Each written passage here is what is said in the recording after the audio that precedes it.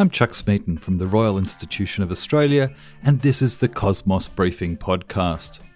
I'd like to begin by acknowledging the traditional owners of the land wherever you are listening from today, and I'd like to pay my respects to elders past and present. South Australian-based company Micro-X has recently won $8 million in funding to further develop their small portable CT scanner, which they aim to fit on an ambulance or in a plane. It's a device that can mean the difference between life and death in patients having a stroke, for example. The technology they use to enable a CT scanner to be produced that weighs just 30 kilos instead of the normal 3/4 of a tonne can be applied across many forms of X-ray, from medical to airport security to military bomb squads, as Managing Director Peter Rowland explains in today's interview, hosted by Cosmos journalist Ellen Fidian. Peter, why would you want to fit a CT scanner on an ambulance? Right. Okay. long story. Look, it's all about stroke. And the thing about stroke is that you can't start to treat a stroke until you know what kind it is. There's two kinds. It's a clot or it's a bleed. Usually it's a clot, but in about 75% of the cases, it's a clot. And you can start, once you know it's a clot, you can start to treat by injecting something called TPA, which is a clot busting drug. However, if you got it wrong and it turns out that it's a bleed and you give them a clot buster, you will probably kill the patient. So you've got to get a diagnosis before you can start treatment. Now, the only diagnosis that the medical world accepts for telling the difference between the two types of stroke is a CT scan. So when you have a stroke, you're losing millions of brain cells per minute until you get that first injection. But you've got to have a CT scan first, which means, without mobility, that CT scan is in a hospital. So how many minutes away from a CT scanner do you live? In rural and outback Australia, a long, long way. So your chances of recovering from a stroke are not good. So our technology basically shrinks a CT to something, from something that weighs 3/4 of a tonne to, a small ring scanner. We think about 30 kilograms, certainly light enough to go in an RFDS airplane or an ambulance.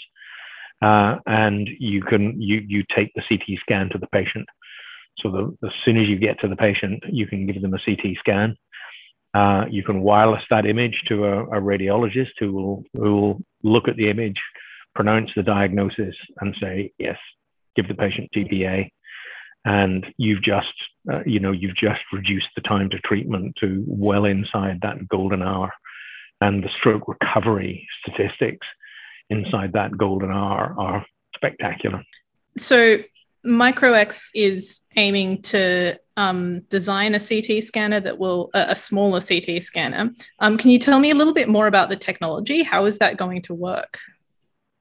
Yeah, what our technology is it's kind of like if I can make an analogy, it's like every other X-ray tube in the world is powered by a thermionic hot filament, a bit like the old-fashioned light bulb. Our technology is solid state and cold. It's more like an LED. A good analogy because it's much more efficient in power. It has a very, very long life, and it's very, very energy efficient.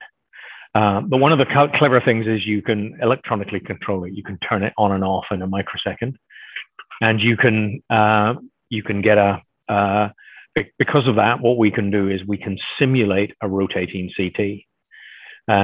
If you've ever had a CT exam in a hospital, you've sat inside this giant donut that whirs. It's very awkward, right? And it whirs. Inside that donut is hidden an X-ray tube and a detector in a gantry. They're at opposite sides. And it spins around you at around 200 revolutions per minute. And, that's quite complex engineering because, the X-ray tube's got 150,000 volts connected to it.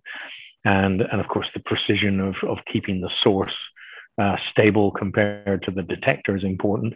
So that explains why a CT machine is close to $1 million a copy. With our system, we do it differently. We have these. We've shrunk the tube, and for this product, the X-ray tube is going to be the size of 2 golf balls, and we've got a range of those in the top end of the arc of the that sits above the patient. And basically, we just fire each one of those X-ray tubes in turn. And because it's electronically controlled, we can sequence them. So it's like a sequence of flash photographs, each one being an X-ray photograph of the brain. Underneath the patient's head is this curved detector that you can see in the image, especially made for us by Fujifilm. And that gathers, the image. We get 29 images, and then the clever software stitches that together into a CT image, and we can see what we need to see. So because we've got no moving parts, it's very simple, very lightweight, very reliable, and very cheap. And that's our dream is, cheap enough that we could put one of these in the back of every ambulance. So if you have a stroke, your nearest ambulance is what you're worried about, not your nearest CT machine. That makes a lot of sense. Is it something that could fly as well to get out to really remote people? That's the whole idea. And you saw we did the contract signing today at the Royal Flying Doctor Service. But that's exactly it, because in remote areas, they're a long way from a CT machine. But yes, at 30 kilograms, we can easily fit that. And in fact, we showed today, there's an awful lot of vision you'll probably see in the TV news tonight, how easily that fits into the RFDS airframes. So, and that's game changing for people in those remote areas, because they've just got no hope. I mean, it's the retrieval ambulance, otherwise would take 4 hours to get there. In terms of like accuracy and power, how does it compare to conventional CT scans? Is it going to be a similar thing? We're working with the Johns Hopkins University in Baltimore. Interestingly, they were trying to make this same concept of a kind of no moving part CT scanner using conventional technology, and they tried that for many years and discovered it's just not possible. They had to make it move, and when you move, you lose the accuracy. But they've joined our team because in the process they did learn an awful lot about image reconstruction and contrast, and because you're looking for very subtle things. We're looking for a bleed in the brain as small as 1 millimeter. Now the Johns Hopkins people believe, from the way our system works and what they've seen in their simulations that they've run, will end up performing better than an 8-slice helical conventional CT.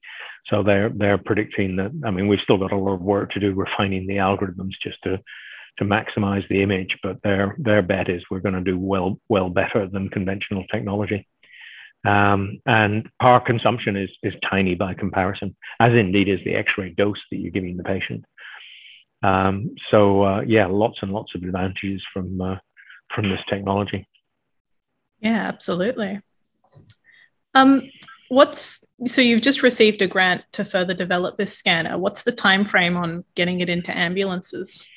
Good question. Look, we'll have our first prototype, which is a design that's certified to be safe to be used on patients.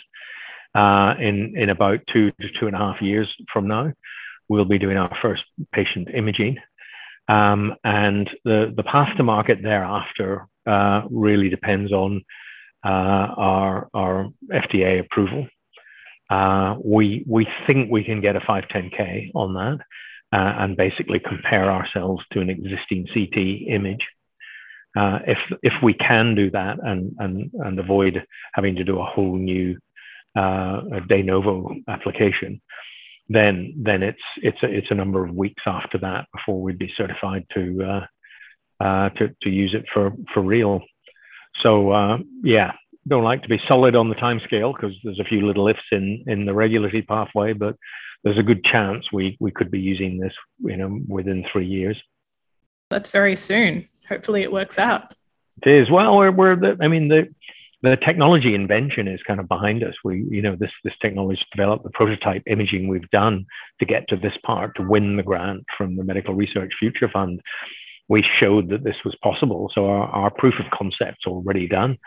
The X-ray tube technology exists, and we've had a first stab at the image reconstruction, which is giving us almost as good performance already as a conventional device.